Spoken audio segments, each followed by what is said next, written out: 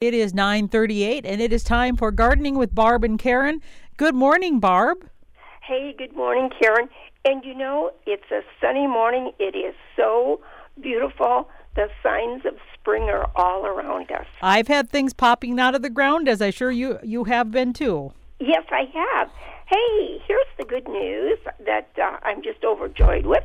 The Democrats passed the COVID bill for $1.9 trillion, which is the relief bill.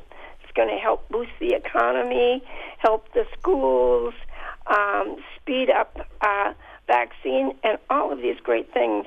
And according to the president, by May 1st, anybody 18 or older should be able to get their vaccine. And I hear the good news is that you and your husband were able to get yours this past weekend. Yes, we were, and it was very simple. Didn't have a sore arm, no swelling, nothing at all. So, and that was the Johnson & Johnson one-shot deal. So, well, good. So do you feel better now? Do you feel a little, I don't know? You know, it's kind of like a weight being lifted. So you know how you make a checklist, things you have to do, and as you check them off, you always feel better because you got them done. Well, that feels better.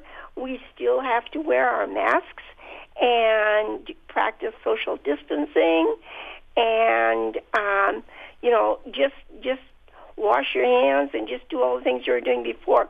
But you do have this assurance that at least you have had the vaccine. So, you know, last week we talked about this being Women's History Month, and you and I talked about the important women in our lives, those that we've grown up with.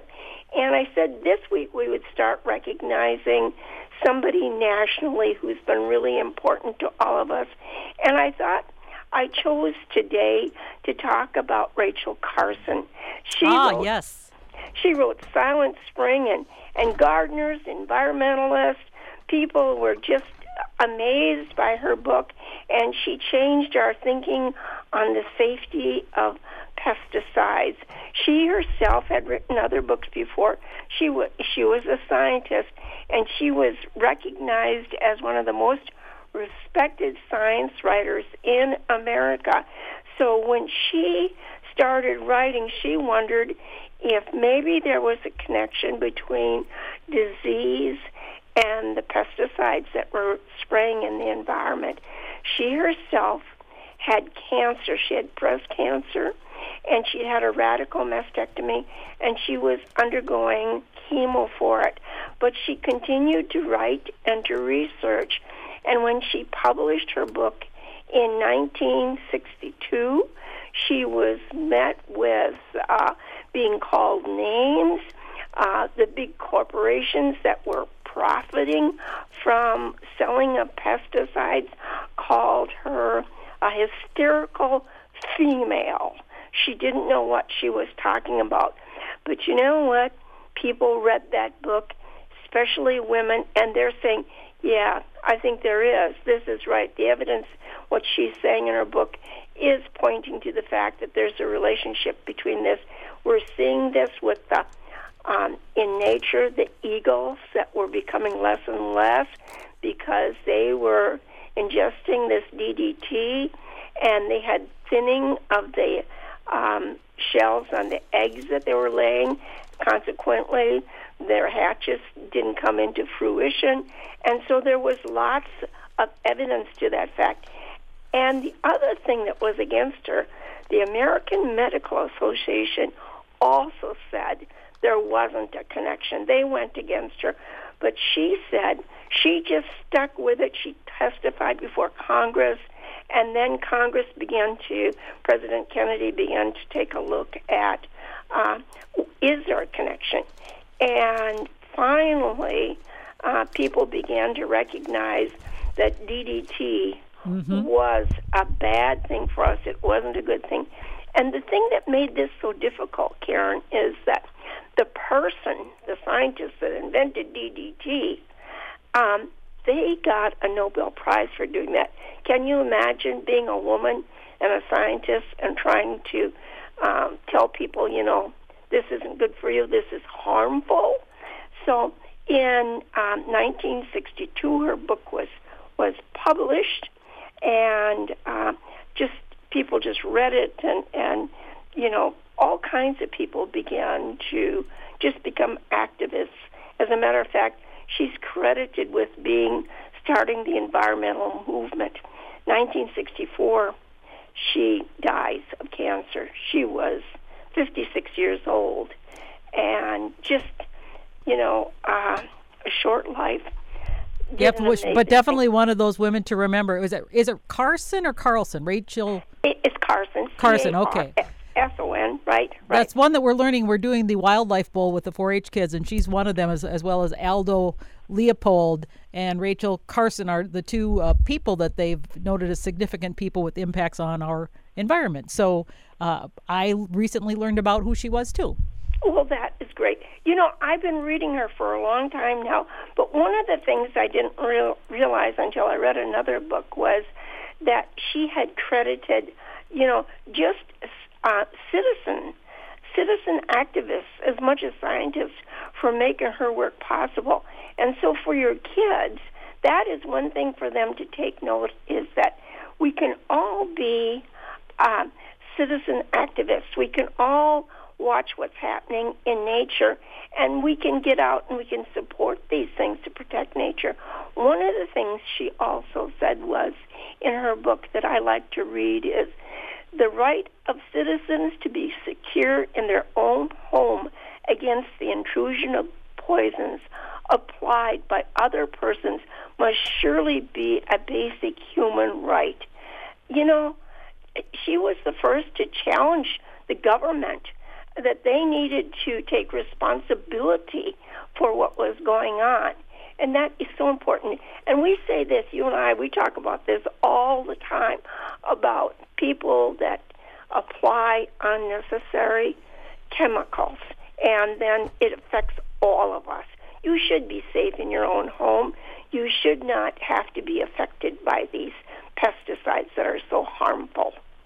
Absolutely. And, I've been doing more with getting rid of more lawn and planting more natives. And so that's something I've got on my radar because, I want to have some lawn, but I'm looking at now planting what's called micro clover. I don't know if you've heard of it.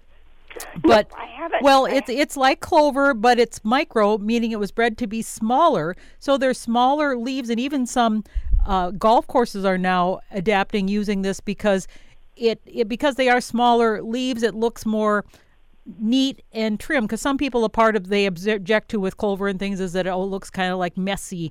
But this micro clover, the seed's more expensive because it's one of those that was bred, but it's same effect where you don't have to fertilize it because it's got it's nitrogen, produces its own nitrogen, injects it into the soil. And so I'm thinking of doing a mix, because that's what they also recommend, is taking this micro clover and mixing it maybe with your Kentucky bluegrass, so Absolutely. you can have and then like in the summer, when your bluegrass goes dormant, this will maintain that green, so you'll have still some green, and it's soft underfoot, and it's not quite as aggressive as regular clover, so it'll take a little while maybe to get more established. But I read about that in a garden article, that when I was I always look at art, you and I always read garden stuff, and I just thought, wow, that sounds like something I really want to try. So I think I'm going to do that, especially along the steep roadside where I've got grass and I hate to mow it, and maybe mix some of those microgreens, because you can still mow it, so if you want, but it doesn't get anything over 3 inches. So if you don't want it to go to seed, you can mow it down. Otherwise, those flowers are excellent food for the bees and other pollinators. And that's great, because in my lawn now I have native violets that I started in my perennial bed, and of course they have escaped, and they are blended in. And what I love so much about them is that they bloom early, and we see bees visiting them. So there are things that you can blend in with that grass, and you're going to still have that nice effect where it's not going to look unruly. So we need to start thinking about that. I'm glad to hear about this micro clover, and I hope that you will take some pictures and let us know how that goes. Well, it's something I'm going to, like I said, it's going to be this spring because the best time to plant things like grasses are in the fall. But spring, early spring is the next best time because you've got the moisture and stuff. The other good thing about this, it doesn't require the input that you need for like your typical bluegrass. You don't have to have as much water, and you don't need all the herbicides and things. And they say it's really good at crowding out weeds. So I thought, wow, that's a win-win. Yeah.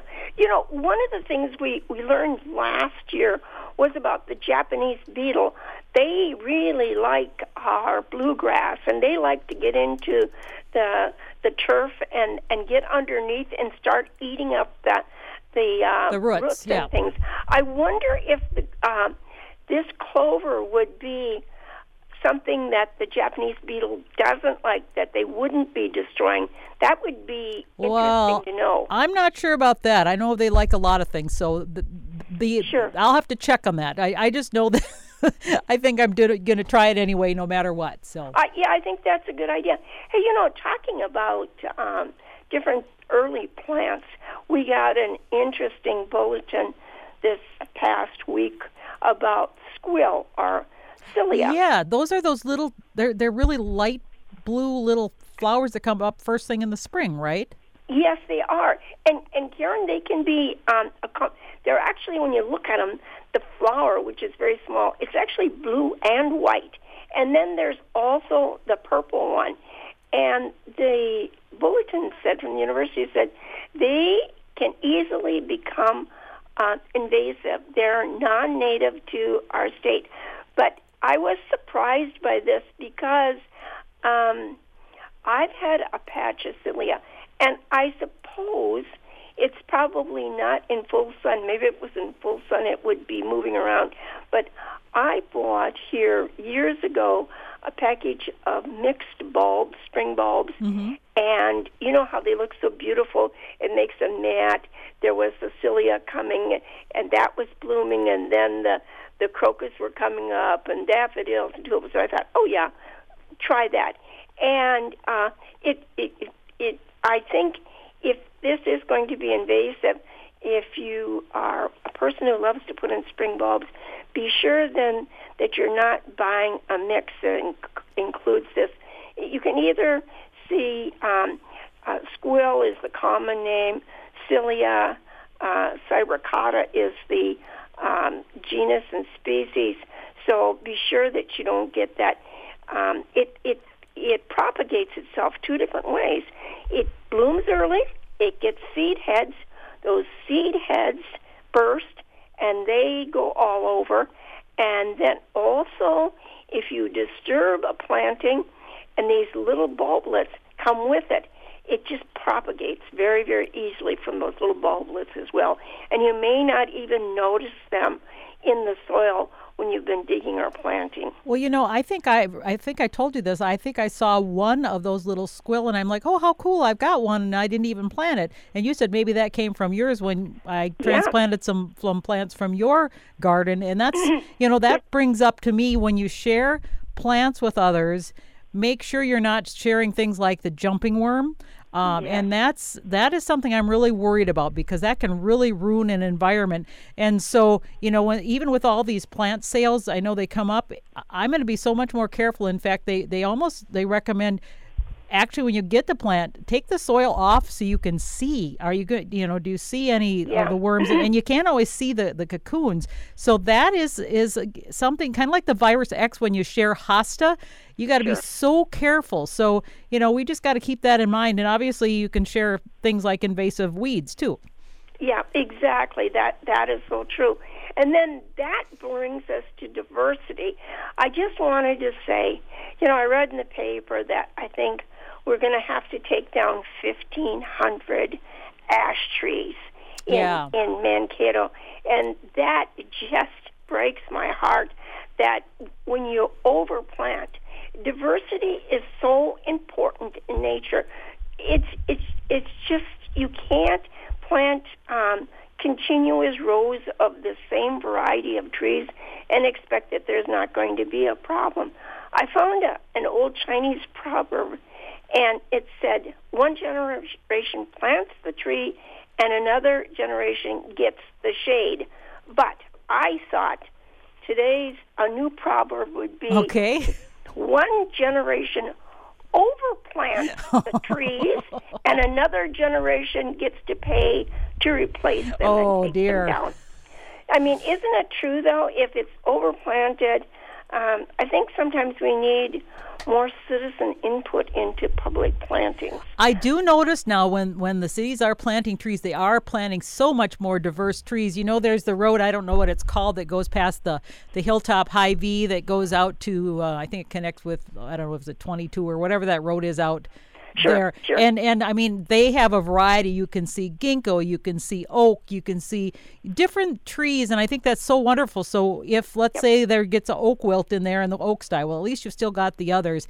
And, you know, I'm on some garden sites, and people will say, what should I replace such and such? I lost this tree. And I'll say ginkgo, and others say, oh, don't plant a ginkgo. It grows too slow. Well, it does grow slow, but somebody's got to do it because, you know, like you said, it's for the future.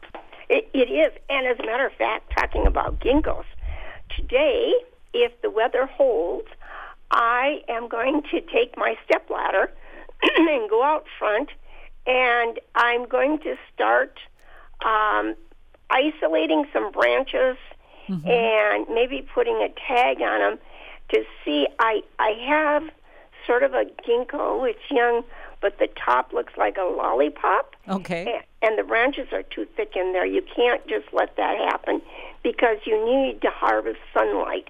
And you want to see the natural form of the tree. And so I think if I just take maybe some yarn, and I'll go first, and I'll put the yarn on the branches I want to prune out, and then I'll step back and see. Because when you're up close, you have your nose up in the tree. It's hard to say now, what is this going to really do? What will happen on the other side here then? And it should balance. So I'm going to start. I'm going to try and do that. I was also up to Good Counsel this week, and I was surprised to see the garlic is up. It's about 6 inches tall. Oh, wonderful. Yeah, and so I have about 8 rhubarb plants. It's a strawberry rhubarb. It's just so great. One of the plants is coming up, and you know, they make that pink kind of, they push out of the soil and they're pink, and there it is. And I thought, you know, isn't nature amazing? One place right here is just that much better where this clump of rhubarb is going to get a start on the rest. The microclimates that we have, yeah. You know, I did this past weekend. I pruned a lot of things because, you know, somebody walked by as I was pruning, and they said, well, isn't it a little early to be doing that? And no, this is a perfect time to be pruning because you want to get them before they start to leaf out because they're dormant still. So I actually renewal pruned some of those willow shrubs that I have because basically they start to get really unruly. So when you renewal prune, these are the kind that you can cut down to the ground and they'll come back and they'll look real nice then. So that's one of them I did. So I had just a giant pile of sticks and twigs. And the other thing I did is I cut down an arborvitae. It was a case of way back when Jeff first built the house, 18 or 20 or whatever, I don't know how many years ago, it looked great on the corner. But then it grew and it grew and it grew. And so what had happened, it grew, and so it was touching the eaves. And then, of course, what happens then is it damages shingles and things. So we basically just cut that down to the ground, too, and we'll just have to find something else to replace that with. So I think that's such an important thing is look at the size it's going to be, not the size you get it. It's so tiny, and I think if you buy a house, a lot of times landscapers will put things in so they look really good, but then down the line, what are you going to deal with? That's such an important thing to consider. Sure, and you know, with arborvitae, at least up here where we are, we had 3 or 4 arborvitae in the front yard that the deer, they just eat them. It seems to be a winter thing that they come in, and they come in at night, and so when arborvitae, when a section is eaten, it doesn't come back. It's not like another shrub, and you can't top it and bring it down to that point and think you're going to get a nice. No. You have to really get rid of the whole thing. Right. So That was a problem here, and we got rid of those. Now, this summer, I'm going to be working on a plan for doing some different foundation plantings up front, but I'm going to really take my time and think about how much maintenance I want to do, what's safe. I just don't want to have this problem with the deer that we've had in the past, and also rabbits. The rabbits can be very destructive too, especially to arborvitae. They get hungry in the wintertime. They go on top of the snowbank and they eat around, and you're left with an unsightly thing. So life is really too short for that. And I think as we get older, we change some of our things, what we want to do too. Like you've gotten older, you want maybe less maintenance. And so, I love my gardens, but I have to look at, well, will I be able to do this in 10 years, for example? So, yeah. Yeah, that's exactly right. And, things change, too. It's like this squill or cilia becoming invasive. We have put in things over the years, and they wouldn't be the best choices today, maybe because we've had climate change, and this isn't the best climate for them, or it's too dry at certain times, things like that. So really, when you do plant things, it takes some thought. And well, there's also gardening is also part like gambling too. Sometimes you just take a gamble because you don't know what's going to happen. Yes, you do. One of the things I did do this week at home here, I cut the rose bushes back. Sometimes in the fall I'll top them a little bit, but and I did that this year. But I knew that I was going to take some more growth off this spring, and I did that, and that's really quite good for roses. And at that time, if you have branches that have decided to cross over from the backside coming up to the front, you might as well cut those off. Or if they're dead too. Hey, do you think I should? I have the that climbing rose, that David Austin. It's an English rose climbing, and I actually wrapped it in cloth over the winter to try to to keep it from the wind, the heavy wind. Should I unwrap that yet, or should I leave it a little bit? Yeah, no. I think that if it continues to warm up the way it has been, I think that would be okay. I wouldn't think that we're going to have any sub-zero temperatures anymore. But surprise, who knows? It's Minnesota, right, Barb? Yeah, it's like you say, it's all a gamble, isn't it? Well, we want to thank you for joining us today, Barb. I hope you have a good weekend, and it's still too early to be running around and doing stuff in the grass. Don't be raking, that sort of thing. Yep. Yeah, it really is. Just control yourself. Hide your pruners or whatever you need to do. Don't dig, for heaven's sakes, and don't walk where you planted before. It just isn't good at all. But you have a good weekend and don't work too hard, okay? All right. Thanks, Barb. Take care. Bye-bye. It is 2 minutes past 10, and you're listening to a Minnesota Morning on the Maverick at KMSU Radio.